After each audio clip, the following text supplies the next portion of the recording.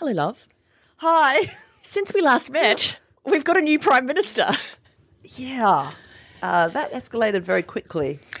That was pretty unbelievable. And do you know, I think this word is an overstatement, but the word that I mostly am hearing from politicians, staffers and press gallery journalists is that they feel traumatised by the experience. Yeah, do you know what? I think usually leadership spills kind of build up and build up and build up, so you know pretty much that it's imminent, and then it's over quickly usually.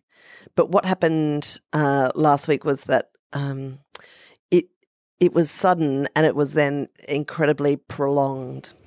And it was also prolonged at a high level of tension for a number of days, whereas, say, with the Tony Abbott one, they had that meeting early in the year where he was empty-chaired, and then by the time it actually came to the end of the year— empty chair as a verb. The meeting was empty-chaired by the chairman. By the time we got to the time when he was finally rolled, it was almost like a feeling of relief. And I don't mean relief by Tony Abbott being rolled. I mean a relief as in like when it rains, when you've had the air of expectation where you feel like, oh, I knew that was coming. Yeah. Here it is. Okay. Whereas this one was like, geez, what's going to happen? Which way is it going to go? It felt really unstable. The thing, I don't know. I think I wasn't in the building, and that was a really different experience. You know, watching this happen from outside Parliament House, I found it a really different experience, and I think it was quite chastening to me to think that this is what that joint looks like from outside when this is going on. Like, I felt much more like there's the interruption. Clang. I felt much more like a spectator, I suppose, and maybe because this seemed to be a challenge that was about less than some of its predecessors. Do you know the thing that seemed more mad? The thing that's so weird too is that in, say, my 25-year career in journalism, even say in opposition when there was a change of leader, that was like a big story and very unusual, and you would hate to be on holidays when that happened. That now is really common. If you've been in the gallery for the past 10 years, it's like that's a pretty commonplace yarn. Everybody moves to their assigned positions. Yeah. You know, the paperwork for getting the approvals to film in the corridor, so you can get that moving shot of the pot plant not doing anything while they— Quite incredible. Hey, not to blow smoke up your ass, but bend over. I thought that your analysis and in particular a couple of columns that you wrote were the best pieces of analysis I read about the whole thing. Oh, love. There's a square inch of arse that remains unkissed right here if you'd like to. Oh, yeah. I mean, I don't want to distract attention from the fact that, you were able to share some of the culinary adventures, for example, of stop it. Yeah, I mean, that was, obviously, your main contribution. But the insights that you were able to bring because of you writing the book about Turnbull and just, I don't know, the way you sort of weaved together how it was going to likely deliver a Labor government. And then you wrote a really great piece about Julie Bishop as well. I was like reading them and just going, this chick is so smart, particularly because the first one you were riding on a plane next to me. I know, that's right, yeah. And it's always that thing when you see someone's draft and you sort of showed me the first two parts and went, what do you think of this? And I thought, yeah. And then you totally met me. And then I read it later and went, wow, that's amazing. It was this sentence about how it's taken the Liberal Party 14 years to work Malcolm Turnbull out of their system like a splinter, but they've finally done it in a final demented bout of junkie scratching. And I showed it to you because I thought it's pretty ugly, like it's pretty harsh imagery.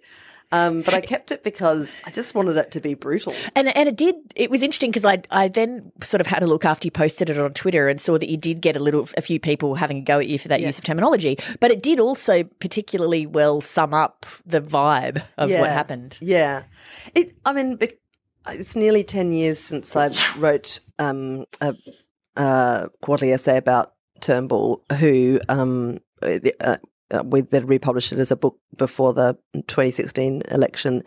But it felt like just the final chapter in this extraordinary and conflict-ridden relationship that he's been in with the Liberal Party all this time. His life is about relationships that fail spectacularly, and he steams on, whether it's with his mother or with his former mentors and business partners and people like Kerry Packer, Neville Wran.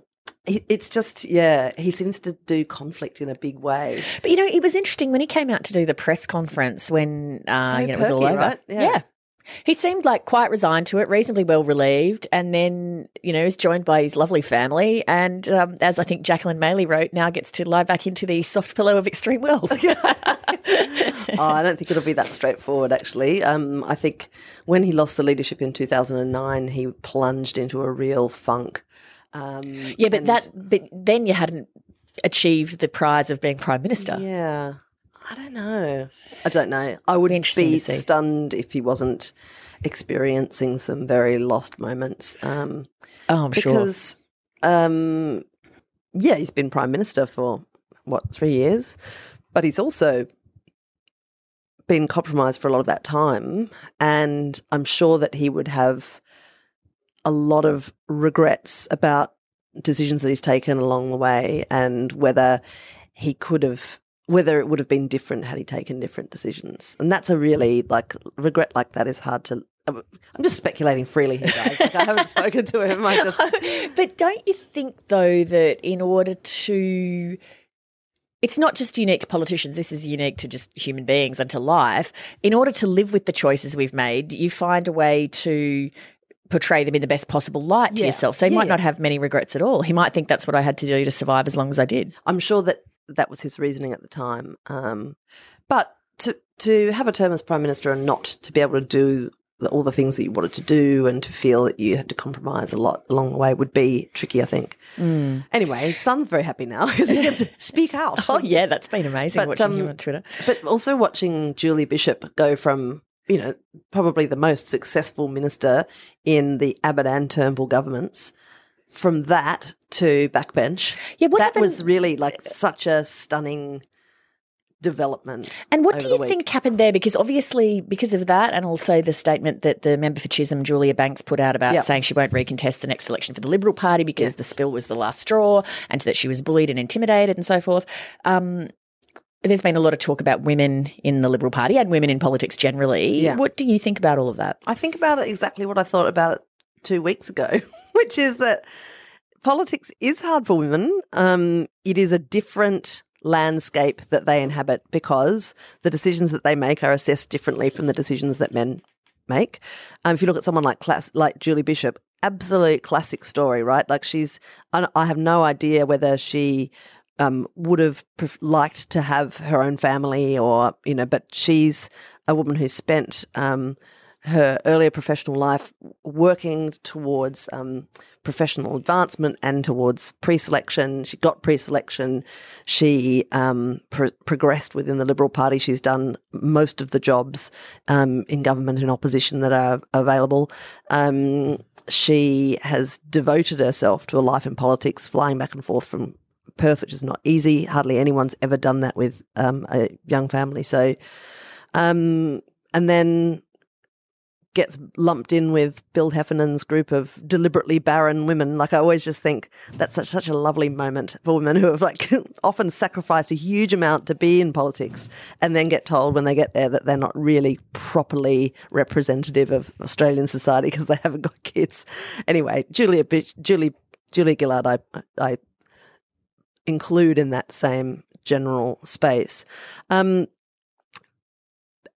the most classic thing that happened to Julie Bishop is that despite being, the most effective minister around the table and having all of this experience and having travelled around helping fundraise for her colleagues and being generous and supportive and weathering the storm of leadership challenge after leadership challenge, still when their party looks around thinking, who else could we get to lead this party?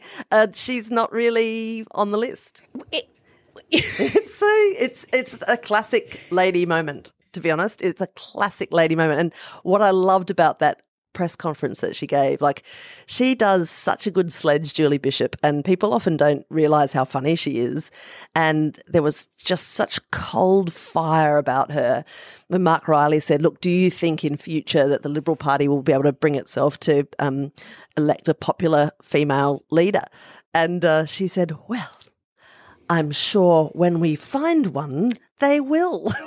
I just thought, oh, bang. It was quite interesting observing that, and then that leaked WhatsApp conversation that showed that not being even in the the gang. That sort of the calculation was all about would it be Dutton or Morrison, and it was sort of almost like it was more than a glancing mention of Julie, but she was mentioned in the context simply of, well, someone's got to let her know. Someone's got to let her know that none of us is voting for her. Yeah, it was sort of interesting that in the conversation as well that nobody said, and I mean maybe this conversation was had elsewhere, but nobody said, hang on, are we sure about this? Because we're trying to make ourselves as electable as possible. This is the only person, according to the poll numbers, who would make us electable.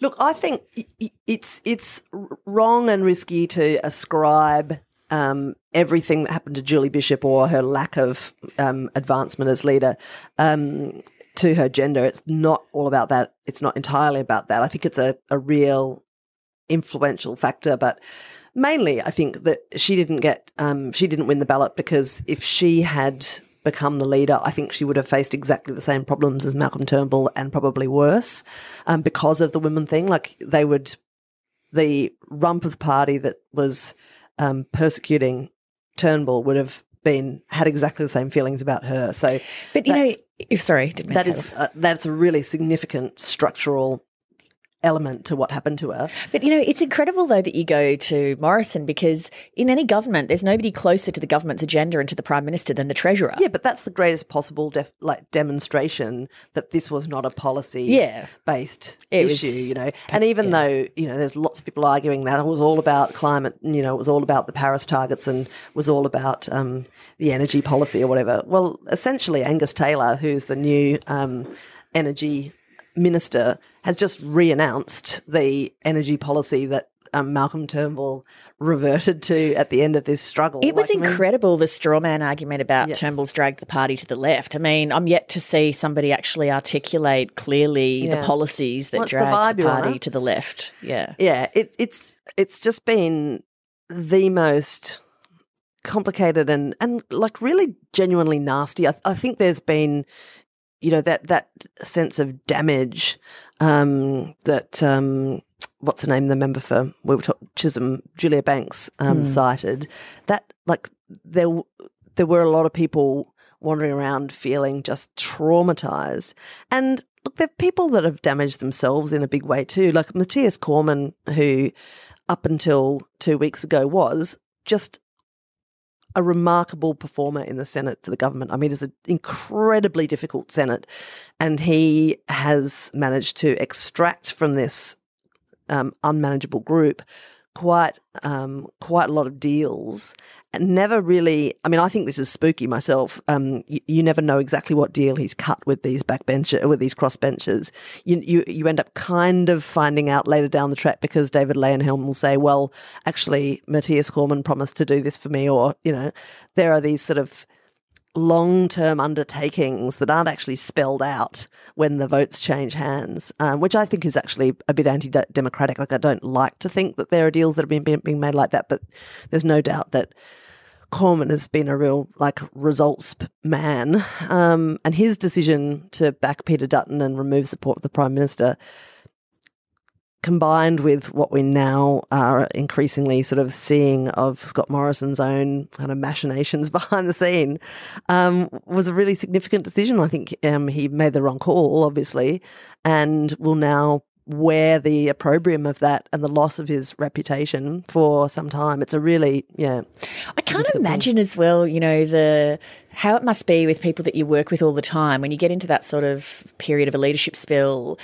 not knowing who's your friend and who to trust. Like, there was a period, I think it was on Wednesday, when Turnbull did a press conference flanked by Morrison and Cormann. And about an hour later, I spoke to somebody very connected in the Turnbull camp and said we were I was chewing their brain over what was going on, and I said, do you trust Matthias? And this person said, don't know. And I thought, Wow, he I was know. standing next to you 1 hour ago. Yeah. But I mean, yeah. it's the most extraordinary business politics. Oh, it really is. I isn't remember it? when Joe Hockey and Brendan Nelson used to live together. Joe Hockey bought a house in Canberra and he rented rooms to his colleagues and he rented the shed to Brendan Nelson. Oh, yeah. Brendan lived in the garage. Even when he was Defence Minister, they were really cross because it wasn't very secure. It actually had one of those like glass louvered windows.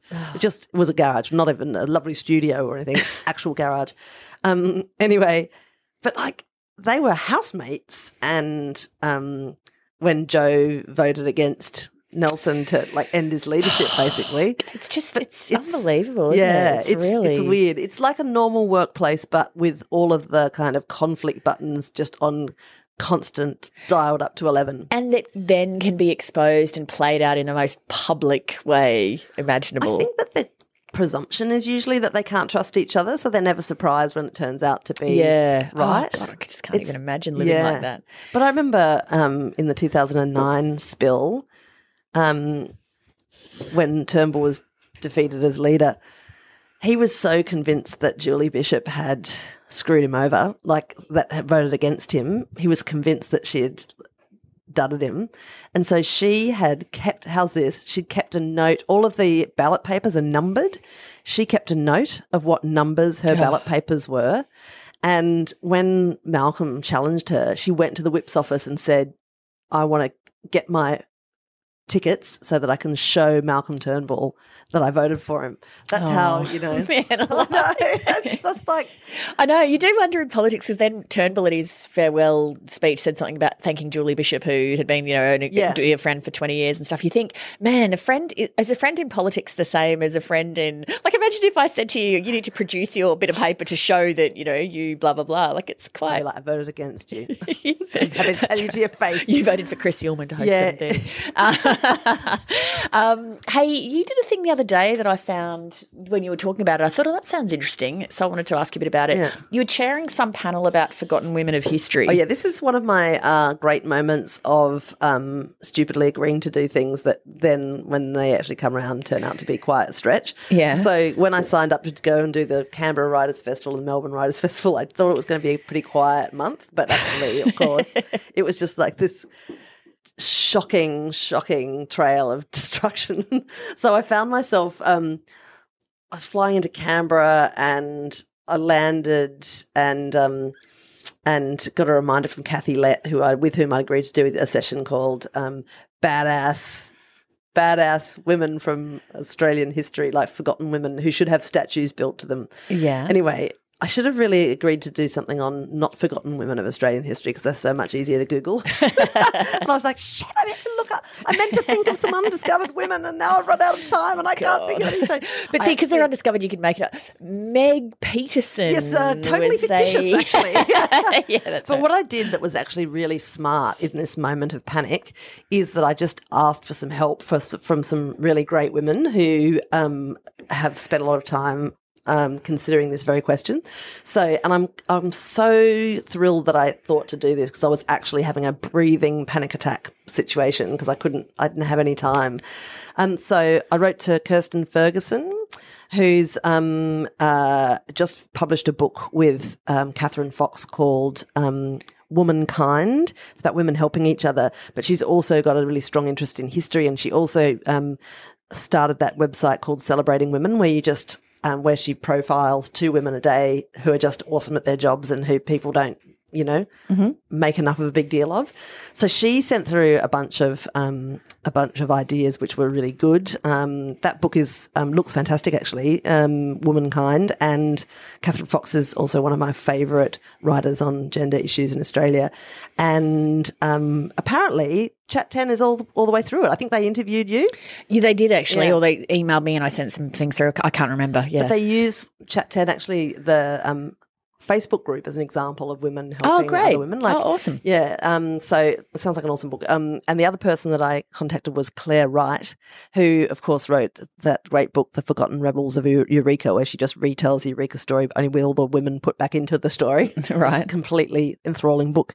And she's written a new book called You Daughters of Freedom, which looks at these early suffragettes in Australia and the incredible things that they did. Like, there's one woman in particular called Zelda Deprano who died actually just really recently, but she was worked for a union in the late 60s, and she the union was part of an equal pay case which was defeated, and so she chained herself to the Commonwealth building where the arbitration court was, and then just refused to move, and she got sacked from her job for being a troublemaker. But she went on to this life of activism, including she used to do things like, because women still weren't allowed to drink in pubs, so she'd organise pub crawls with all of her friends. And she would only ever pay 75% of the tram fare on the tram, because her argument was that women only get paid 75% of what men do, so I'm only paying 75% of the fare. She was a badass lady. Wow. Yeah. She sounds awesome. Yeah, but this book will be brilliant, I think. It's out really shortly, if not I think actually I just saw an advance copy on my desk earlier today when I came in. Yeah. Speaking of which, there was an advance copy of Simple which is Yotam Ottolenghi's new book, which I've not had a chance. Yeah, which sound like him. I've not had a chance. Yeah, exactly. I've not had a chance to flick through it. But when I saw the title and I quickly looked at the back, and it's like, just simple recipes, fewer than 10 ingredients, blah blah blah. I thought, man, he must have been grinding his teeth to do that, because the thing that sticks with me the most from his recipes in Jerusalem is how massively prescriptive he is about how he wants you to do things. He loves the detail, doesn't he? Yeah. So I think for him to write a book called Simple, man, it must have really funny. Like, what if I would have thought his definition of simple would be like fewer than 50 ingredients. That's right. Or losing the detail, like at 23 minutes and 15 seconds into the cooking, quickly remove the lid, place a doubly folded over tea towel on top of it, return the lid, and step away for 8 minutes and 1 second. I just think those spice cakes that he's got in Jerusalem, yeah, which are just my God, they're the greatest. They're the greatest cookie ever. Unbelievable, those spice cookies, those domey, fluffy. And you have to roll the mixture into domes, and you have to weigh them out. They're supposed to be 50 grams each, and then you chill them, and then you cook them, and you're like, fuck off, you and then you eat them, and you're like, oh, okay, this is why. Yes. I make those with, instead of currants, I make them with sour cherries and dark chocolate, and then some orange zest as well. Oh, yum. My God. Absolutely delicious. Yeah, they are. Hey, also you have seen Hetty McKinnon's new cookbook, which I have not. McKinnon. I met Hetty McKinnon. What's the new book called? The new book is called Family. Right. So she lives in Brooklyn now, and she wrote her second book there. Neighbourhood. And now she's written Family, which is, she says that like this is a book that is full of things that she will cook for her kids and that her kids like. So there's some good observations in there about how you make things more friendly for kids. And anyway, there's like a ton of really good stuff in there, including this. The thing that really caught my eye was this corn and vermicelli egg drop soup. Oh my God, it's pretty much, it's right up my alley. That one sounds good. Yeah, I'm dying to get my hands on that. But she is just the loveliest person, which is such a relief, because I really, from her writing, thought you just sound like a really nice person. Well, and also the premise of the business and then the books, which was, making this sort of one big salad a day, which she then personally delivered around to customers. I thought that sounds like such a nice sort of friendly premise. That, and it was really interesting because I'd sort of dimly thought that she had sort of like a cafe. She was just cooking these salads in her kitchen, and then she would deliver them on a bike, And I'm like, well, how did you manage the demand of, like, what time of day was it always at lunchtime? And she just said, well, they just got delivered when they got delivered. Like sometimes I would take them to people like in the morning. Sometimes it'd be like 3 p.m. It'd just be like, the salad's coming when it's coming. All right. And because they were so good, everyone's like, yeah, fine, whatever. And I said, look, did you ever, because her place was in Surrey Hills. I'm like, did you ever get angry calls from sort of jerks in city office buildings saying, "Get me that roasted cauliflower stat. Go a little faster." She's like, "Yeah, some people just, I'm like, I've run out. I'm not, I'm booked up." And she said that people were constantly saying to her, "Well, hire someone. Just, grow, get some staff, hire a person to do the cycling." And she's like, "No, because the whole idea of it was that I wanted to be the person who delivers it and has a little chat to the person. And I want the person who lies awake at night thinking about what tomorrow's salad is going to be the same person that makes the salad, to be the same person that delivers the salad."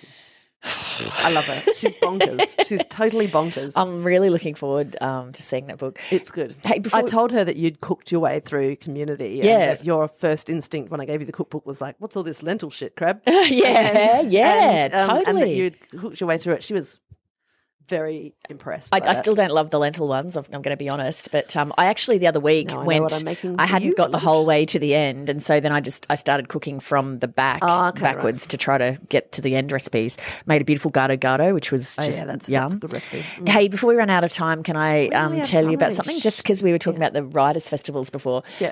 Richard Flanagan wrote this, I thought, incredibly interesting and well-written piece for The Guardian. Now, I haven't read that yet, but I've been meaning to for weeks. You really should. I read it once and I've thought about it so much I went back and read it again. It's really stayed in my mind. It was prompted by Melbourne Writers' Festival and Brisbane Writers' Festival saying they weren't going to have Bob Carr or Jermaine Greer on their programs. And there were various reasons given.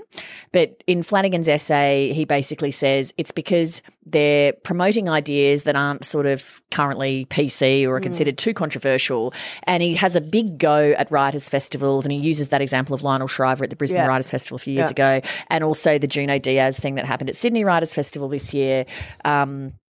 To say, hang on, writers are meant to rub people up the wrong way and to, provoke or to sort of poke a finger in the eye of conventional thinking and to force people to think about things differently. And so if we can't, have these sorts of things at Writers' Festival, where can we have them?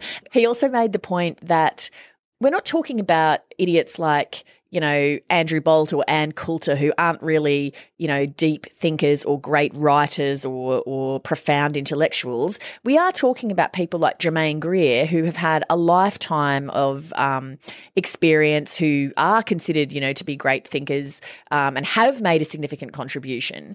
So I just thought it was a really interesting point and definitely worth thinking about. And then coincidentally, sort of a week later, I read Jermaine Greer, the work that's been really controversial called On Rape. Oh, you've read that? Okay, Yeah. I haven't. And I interviewed her for 7:30. Now, I don't think it's her best work, but it did do, and I was reading it in having read the Flanagan thing, I thought, well, you know what, it is actually forcing me to think about these questions in different kinds of ways. And she would have sentences where she'd say something like, in my view, which would be a complete and almost, well, not even almost, a complete and offensive overreach, in my view, where she would say a violent rape by a stranger is less corrosive than neglect and indifference in a long-term relationship, which I sort of find really just hard to, because in my view, the former fundamentally undermines your sense of security and your contract that you should be safe walking around and stuff like that. But nonetheless, it made me sit there and think about it for quite a while to think, well, and then it also made me think a lot about relationships that involve neglect and indifference and the effect of that on people. And so I thought, well, that essay actually did do what it was meant to do. She also explored the idea of consent. So if you're sort of in a long-term relationship and you have sex with your husband because he sort of wears you down or you feel obligated, is giving in consent or not? Yeah. Anyway, I found all of those questions really, really interesting, and that she had fulfilled the brief as Flanagan said it should be, which is to lay things out in a way that really makes you think about them. Now, at the end of it, I certainly didn't agree with a lot of the argument she was making, but it made me think about it. Yeah. I think the story about, I think those cases of Carr and Greer both being excluded from the Brisbane Writers' Festival, they're different propositions, and one of them I find more worrisome than the other. With Greer, I think what happened was that I think she'd been booked for a side event, not by the festival, but by a bookshop, I think, who then decided, And this is one of the really interesting things now, I think, about bookshops who are obliged to do events to keep afloat and to build communities around their bookshops. And I'm a great fan of that. I think it's a wonderful thing. There are so many great independent bookshops in Australia that do an incredible job of building a community and holding people's interest and providing all of this great stuff for people to do and think about. But they decided, I think, that they just couldn't wear the heat of the social media response and the complaints and people, withdrawing their custom because of the message that Greer was peddling, right? Now, that's a fascinating thing because that is it's about freedom of speech, but it's also about a business and a group of people paying for the freedom of speech with their own with getting blasted and being in the front line of what we know is a massively, motivated social media campaign when it springs up around these things. And I just think I do have sympathy for the bookshop, and I do have a bit of sympathy for the festival because they're in the position where they didn't really seek to have Greer at the festival, but then they were kind of, when this bookshop cancelled her event, she's then kind of, But is that social media thing, is that not a form of bullying to be, like the thing with Lionel Shriver, is that not a form of bullying, what happened to Lionel Shriver? Yeah, I think that any howling pack that forms can be described in that way in a lot of these circumstances. But the tricky thing is, you have to, as a business, you have to pick a lane, right? Like you have to decide what your core business and identity is. And because identity and authenticity is so important, you have to choose really carefully. On a broad level, I do not understand why a writers' festival wouldn't, and I think it's probably the job of the Writers' Festival, not the individual bookshop, to engage with an idea like what Germaine Greer is writing about here, I think it's bizarre that you wouldn't have a space in your program for it. The other instance, which is about Bob Carr, seemed to be more about the sponsorship. Well, what's his book about? I don't even know what the book's about. A memoir, is it? Another memoir? Yeah, I think it is. God, I don't even know. More Bob. I think it's more Bob. But the reservation about him seemed to be more about his message about China. Right. And that it was sort of annoying or threatening some sponsors of the festival. Now, if that's true, and I don't know if it is, that seemed to be what was being reported, then that seems like a really sinister thing too. I just found that really worrisome. Go and have a look at this. Anyway, Flanagan these things piece. are always complicated, and I bet there's more to the story. There often is. The other thing I liked about the Flanagan piece was that I thought, man, there's nobody who's more of a darling than the Writers' Festivals than Richard Flanagan. I know, and so right? I thought, that's quite powerful coming from somebody like that, like somebody of the left. Yeah. Because you can't just dismiss it as, he's some right winger having a go at Writers' Festivals. It's one of their own, basically, it's saying, weird, isn't it? That how is it that freedom of speech as a sort of as a rallying cry has sort of somehow gone over to become the property of the right? Yeah, I know. It should be the property of everyone. Yeah, but it used to be a kind of a left-wing concept, and now it seems to be quite a, Well, people tend to wheel it out whenever it backs whatever their argument is. Right. So, it's one of those adorable things about human nature. Exactly. Anyway, all right. I don't believe in your freedom of speech. I exist to shut you down. Don't believe in yours either, and that's why I'm about to stop this recording. Goodbye.